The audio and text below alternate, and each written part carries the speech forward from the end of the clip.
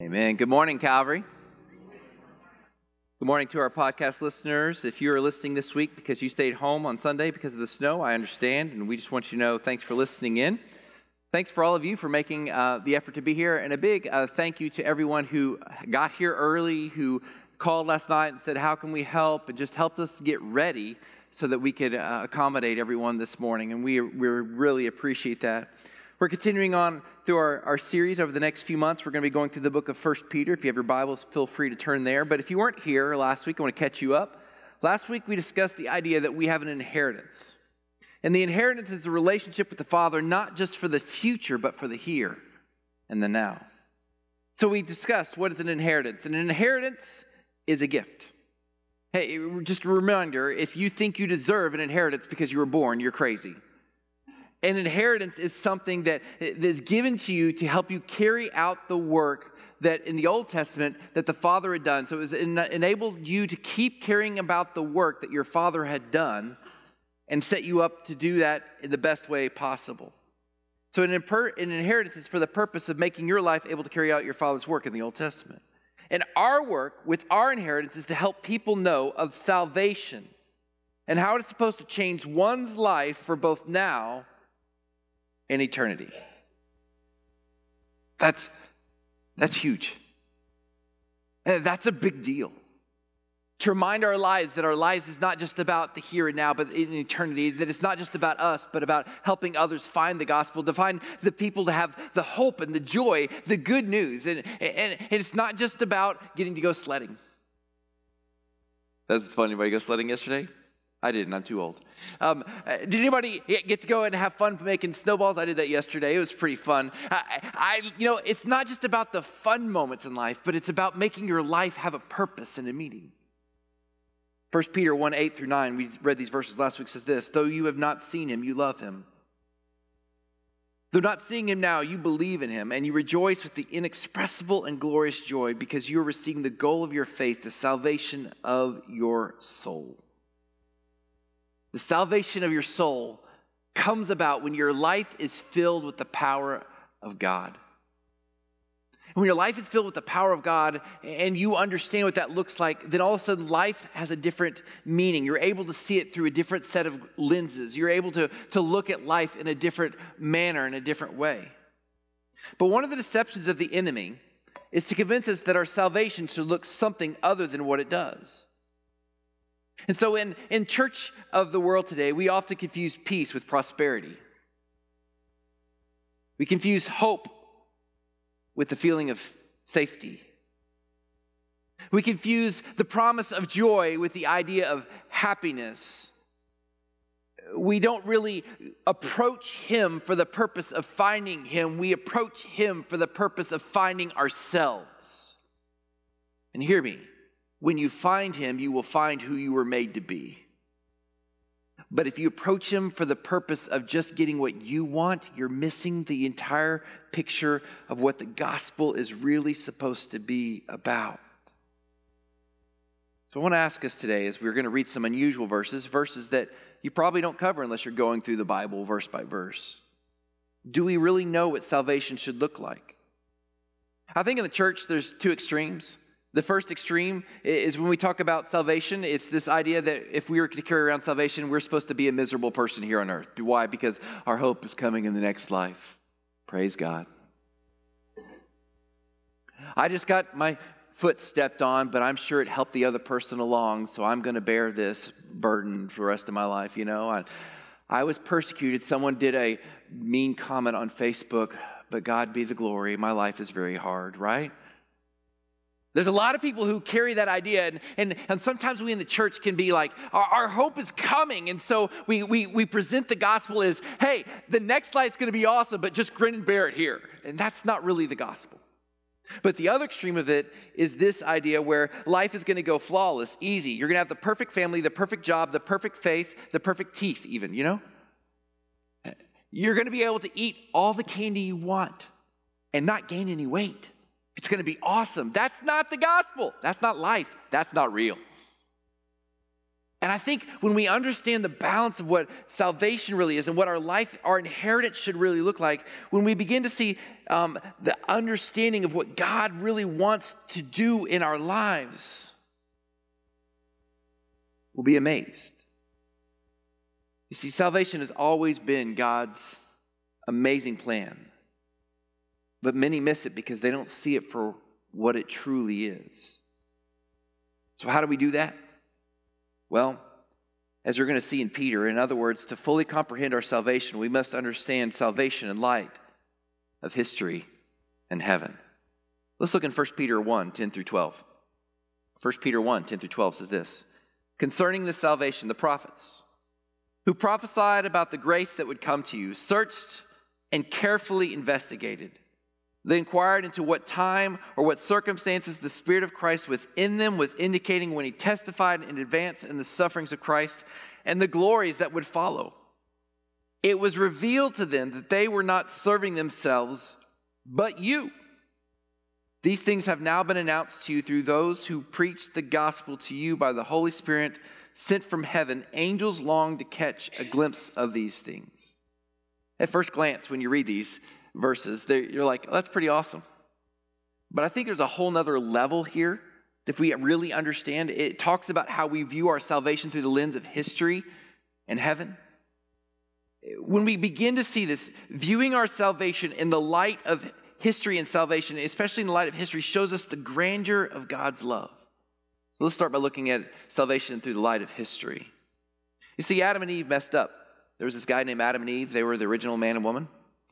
And they were in the garden. And they were told not to eat of this tree, but they did what humans do. I want to eat of that tree. Why? Because it's there. And I think I have a right to, and I have desire, and so no one's going to tell me. So that tree was called the tree of knowledge of good and evil. If you've been around here long enough, you've heard me talk about it. The reason that tree was called the knowledge of good and evil was because Adam and Eve, before they ate of that tree, only knew good. And so when they ate of that tree, all of a sudden they knew the difference between good and evil. Why? Because they now knew what evil was. And in doing so, they separated themselves from the perfect plan of God. And they found themselves looking at each other going, I'm a little embarrassed in the skin I'm in. Are you a little embarrassed in the skin I'm in? Yes, I'm a little embarrassed. And so they gathered together some leaves or whatever they did and tried to fashion some kind of clothing because they were no longer comfortable in their own skin. Can anybody relate? You're all wearing clothes, by the way. Thank you for doing that. But we're embarrassed to be in the skin we're in because we know we're not perfect and we know they're not perfect and we know we're going to judge people and we know people are going to take you things and then bad things happen and then sin just breeds sin and so we end up having to hide ourselves and cover ourselves and this would be a tragic circumstance if not that God had always had a plan. And you see evidence of this by the fact that when Adam and Eve, go back and read it in Genesis, when Adam and Eve were there, what God did was he said, those leaves aren't going to cover you. So he went and sacrificed an innocent animal and clothed them with the skin of another animal.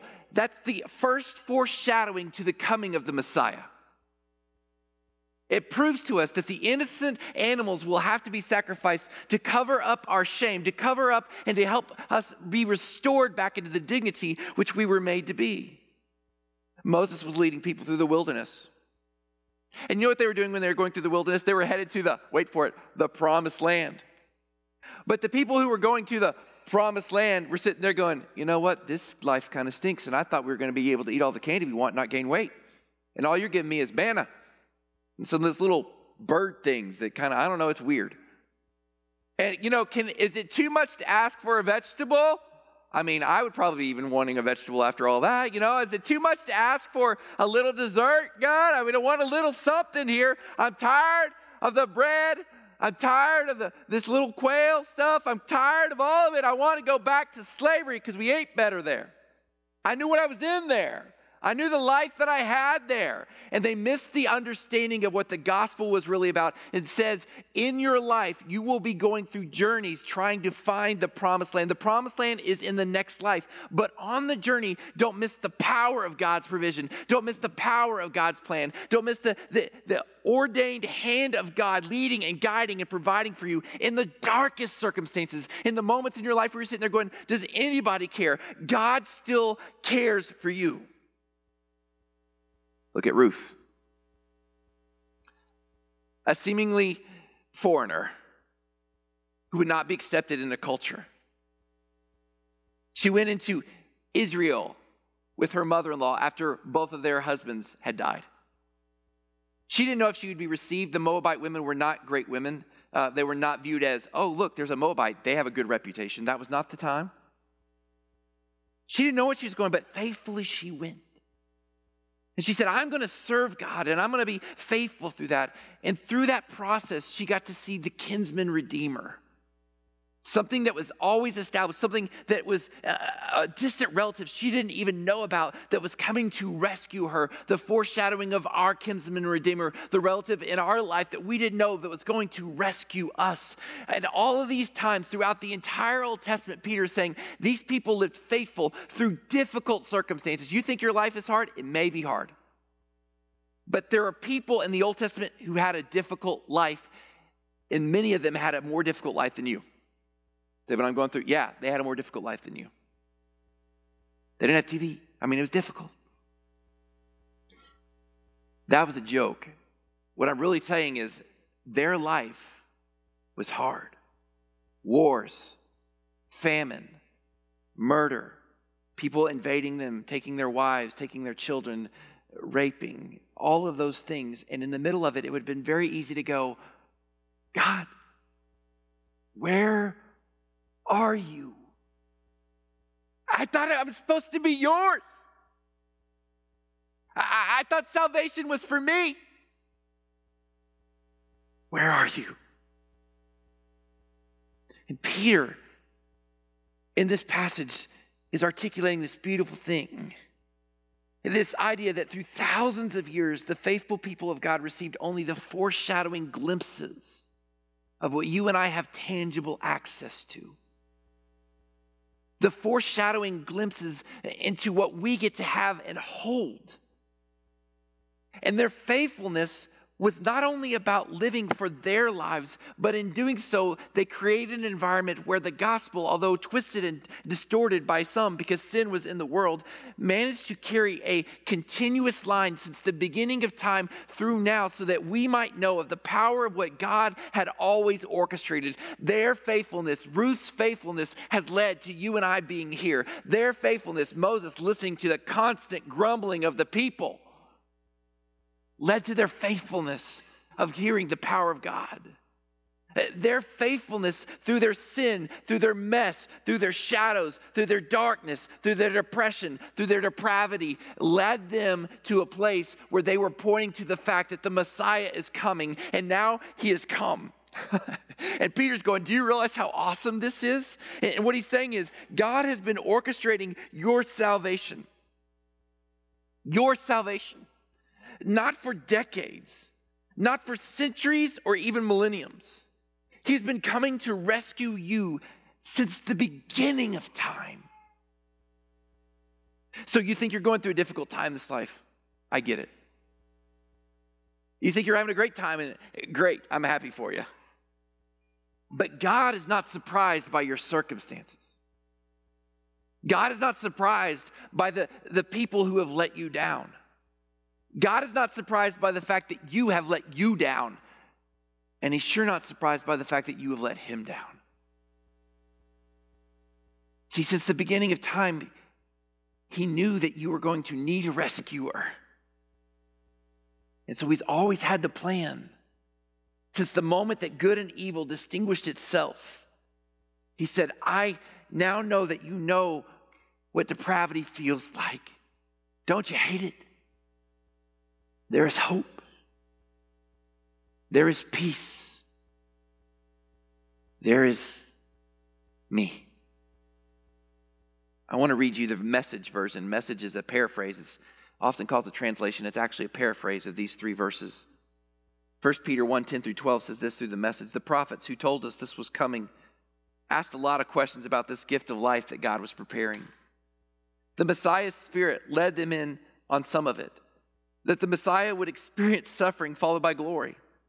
They clamored to know who and when, and all they were told was that they were serving you by whose orders from heaven have now heard for yourselves through the Holy Spirit the message of those prophecies fulfilled.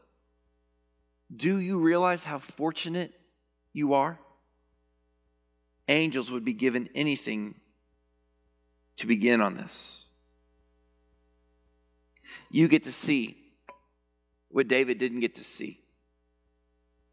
You get to see what Moses didn't get to see. You get to see what Ruth or Esther didn't get to see. You get to have a tangible presence of God dwelling you in the power of His Holy Spirit, because Jesus came and died on a cross and was raised to new life. So the inheritance you have isn't just for the next life. It's tangible here and now. Why is that important? It's important because so often we approach the gospel as Jesus came and died for me. He did. But when we say it in that manner, the danger is we present it like this: Jesus came and died for only me. And I love what David Platt says about this. Have you ever heard a pastor say this? They shouldn't have, right? It's even if you were the only one, Jesus would have died for you. We don't know if that's true or not, because the fact is, it's not even possible. Since the beginning of time, Jesus didn't just die for you. He died for you and you and you and you and you and you and you and you and you and you and you and you and you and go all around the world pointing. Since the history of time, through the end of creation, He died. Why is that significant? Because in order to understand the salvation, wait for it, history shows us that we got to back up from ourselves and stop viewing it through our lenses. We have to understand that the lens of the gospel narrates that my faithfulness will dictate other people seeing the faithfulness of God. And in other people seeing the faithfulness of God, we're going to be drawn closer to the presence of God. And our salvation works better when the church is unified, representing the power of who God wants to be. And we say, you're broken, I'm broken. God healed me, God healed me. Let's pray for each other's wounds. Let's be honest with each other. Let's be real with each other. Let's be broken with each other. Let's gather together and let each other know. Let's lift each other up. Let's go do the work of the church so that people can know that God has always had a plan. And in the misery of this life, we have hope. I'm glad someone said amen. Because I'm just blown away. I'm blown away by the power of that. Yet here's what I realize. I can preach this to the nth degree, and I often don't even believe it myself. I've discovered that we don't understand how to be rescued. And maybe for you it's a sense of unworthiness. Maybe for you it's a sense of selfishness. Maybe for you it's we're too broken, we've gone too far. Maybe we feel like God is distant. Maybe we feel like I really can't change, but God's going to somehow rescue me in the end. Maybe we sit there and go, I know God loves me, but does He really care for me? And we don't really understand that God knows all, sees all, and cares for us. I want to read a passage. Normally we're going to try to stay in 1 Peter, but I want to read John 4 to you, the very familiar passage. When Jesus is approaching a Samaritan woman, He says, go call your husband, He told her. John 4:16, and come back here. I don't have a husband, she answered. You have correctly said, I don't have a husband, Jesus said. Now imagine if you were this woman and hearing Him say these words, okay? If you're a man, just imagine that He's saying this about you having this many wives. For you've had 5 husbands, and the man you have is not your husband. What you have said is true. How would you feel right there? Cool, thanks. You've been watching Sherlock, I got it. Sir, the woman said, I see that you are a prophet. our fathers, now she's not talking about, she's talking about our fathers, worshipped on this mountain, but you Jews say the place to worship is Jerusalem. So she's asking, where do I go worship? You have a difference of opinion on how to approach faith. Our denominations are different. And Jesus told her, believe me, woman, an hour is coming when you will worship the Father neither on this mountain nor in Jerusalem. For you Samaritans worship what you do not know. We worship what we do know because salvation is from the Jews. But an hour is coming and is here now when the true worshipers will worship the Father in spirit and in truth. Yes, the Father wants such people to worship Him. God is the Spirit, and those who worship Him must worship in spirit and in truth. And the woman said to him, I know that the Messiah is coming, who is called the Christ. And when He comes, He will explain everything to us. And He basically looks at her and He says, I am the one speaking to you, am He. In other words, I'm here now. And I think sometimes today, Jesus might be trying to say the same thing through the power of His Holy Spirit where you sit right now. Maybe you haven't had 5 spouses, but maybe you know there's a part of your life that you haven't done.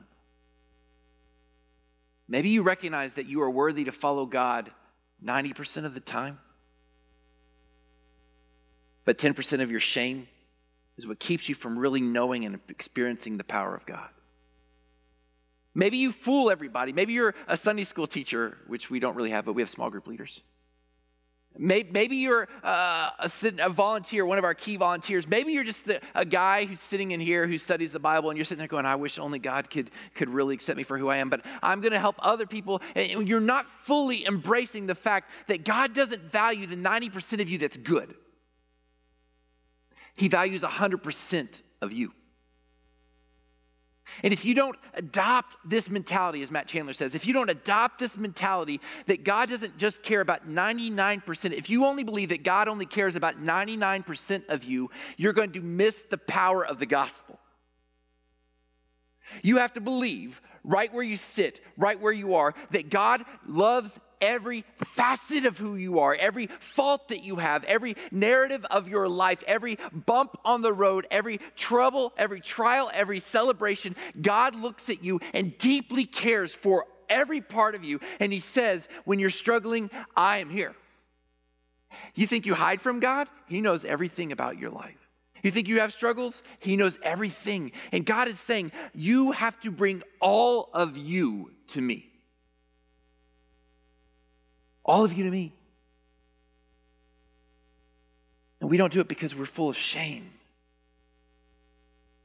And maybe we don't understand the shame because we missed the last part of that Peter verse. I want to go back and read that last, that we kind of glanced through it, but I want you to see what the last verse of that Peter says. It says, it was revealed to them that they were serving themselves but you. These things have now been announced to you through those who preach the gospel to you by the Holy Spirit sent from heaven, angels long to catch a glimpse of these things. Was that just like a little exclamation point? No, that's how we have to view our salvation in light of heaven. Because see, in your shame, you don't really understand how heaven views your salvation. I think sometimes we approach our salvation as, I messed up, but I'm going to come to God and He's going to rescue me, and heaven's going to be glad that I'm there. Good job. It's not about you. What makes the angels marvel at this salvation story? What makes the angels marvel at the fact that you were able to encounter the presence of God? What makes the angels, it's not about you. Why? Because you are full of shame. I am full of shame. We are all full of shame. We are full of brokenness. We are full of depravity. What the angels marvel at has nothing to do with your behavior today, tomorrow, or into eternity. Now, we're going to talk next week about how it's important to be obedient to the faithfulness of God, okay? So I'm not saying you shouldn't be faithful, you shouldn't be obedient. I'm not saying that God will accept you no matter what you're doing. But what I'm saying is the angels marvel not because of anything you've done, but because God's salvation is able to rescue you from the mess you're in. And God's glory is shown down through your life. God is presence, His power, His everything is on full display through the grandeur of a broken person who repents in the power of God and says, God, I can't rescue me. I don't know how to do it anymore. And God says, you are made whole. And the angels go, oh, did you see that? Glorious in excelsis Deo. That's just what I know the angels say. Good news. I mean, like, that makes them play some trumpets. Because we can't save ourselves. We can't. But in the power of viewing our salvation in light of heaven, and we recognize that everyone else in this room can't save themselves, that everyone else in this room is as broken, no matter how you feel, as you are. Everyone else in this room is full of depravity, just like you are. But when you come to yourself and you say, God, accept 100% of me, and God looks down and he says, I love you, it makes the angels declare how great God is. And ultimately, it should make us declare how great God is. Because here's the reality that helps us understand the point of understanding our salvation through the lens of history and heaven is the following. Heaven is the place where we will be made whole. You're broken now? Yeah, me too. But we are going to be made whole to be in the presence of God, to worship him forever.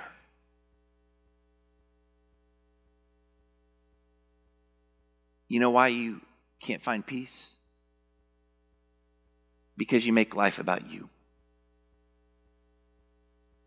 Me too. You know why we enjoy singing? Because it points to him. When we enter into the presence of God, there's something that will naturally say, I am protected, I am loved, I am adored, I am received, I am exonerated. And I don't deserve it. And I want to worship you.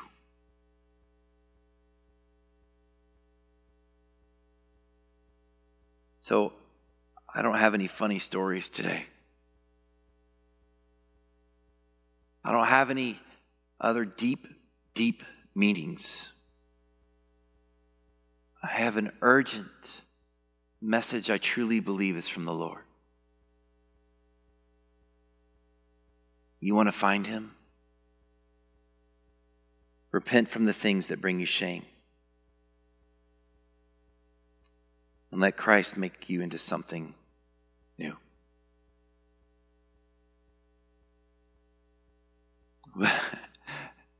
I thought about doing this, and I'm not going to, but I thought about having everybody write down their most thing that they are most ashamed of and holding it on at the beginning of the service and then talking about it now. But here's what I really realized. If you were anything like me, you would have never written anything worse, the worst thing that you did. Because you're scared someone would see you. They're going to be able to see the tracing of my pen. So we're all going to write, I lied once in 5th grade. You know? Before I was married, I used to lust after people. That might be a little tangible, right? No, I want you this morning to truly take the part of you that you think is unworthy to be in the presence of God. And I want you to say, God, I'm sorry. Here it is. Maybe you didn't even cause it. Maybe you've been wounded by someone else. Your brokenness, their brokenness, it's all the same. Take it to God. And I want you to say, God, heal me. You'll get the inheritance now. As we journey through our wilderness, eating our bread and quail, you'll get it now. One day you'll be made whole. So if you never received Jesus, I want to invite you to realize this is what the Christian message is about. It's not about getting the nice car and the girl and or the guy. It's about getting Jesus. We believe that if you repent from your sin, the knowledge you have of evil, and you believe in your heart that Jesus came and died to rescue you, you can be saved. You just got to say, God, I give you me. Come in. And would you stop by the Next Step space and tell us so we can talk to you about it? Maybe God brought you here through the snowstorm of 2019 for a moment just like this. Christian, are you fully living the gospel? You aren't unless you're doing it in view of history and heaven. The place where you recognize it's not about you. And your faithfulness will help other people be faithful. We're going to talk more about that next week. But this morning, I want to invite you to recognize God loves you in your depravity and your shame. And I want you to invite you to repent. So in just a moment, we're going to sing What a Beautiful Name. Because the name is what saves us. The power of the name of Jesus through what he did for us. I want to invite you, if you need to sit where you are, sit. Maybe there's somebody in the room you need to go hug. Go hug them. Maybe you need to go talk to one of our staff. Go find them. They're around. If you need to go out there and find some staff, go find them. Maybe, just maybe, we're going to do old school. You want to come down here and kneel. What will people think? Who cares? I want to invite you to get before the power and the presence of God. Wherever he's asking you to go, be made whole and live in the light of heaven and history in the here and now, where the power of the salvation is here. So God, we are yours.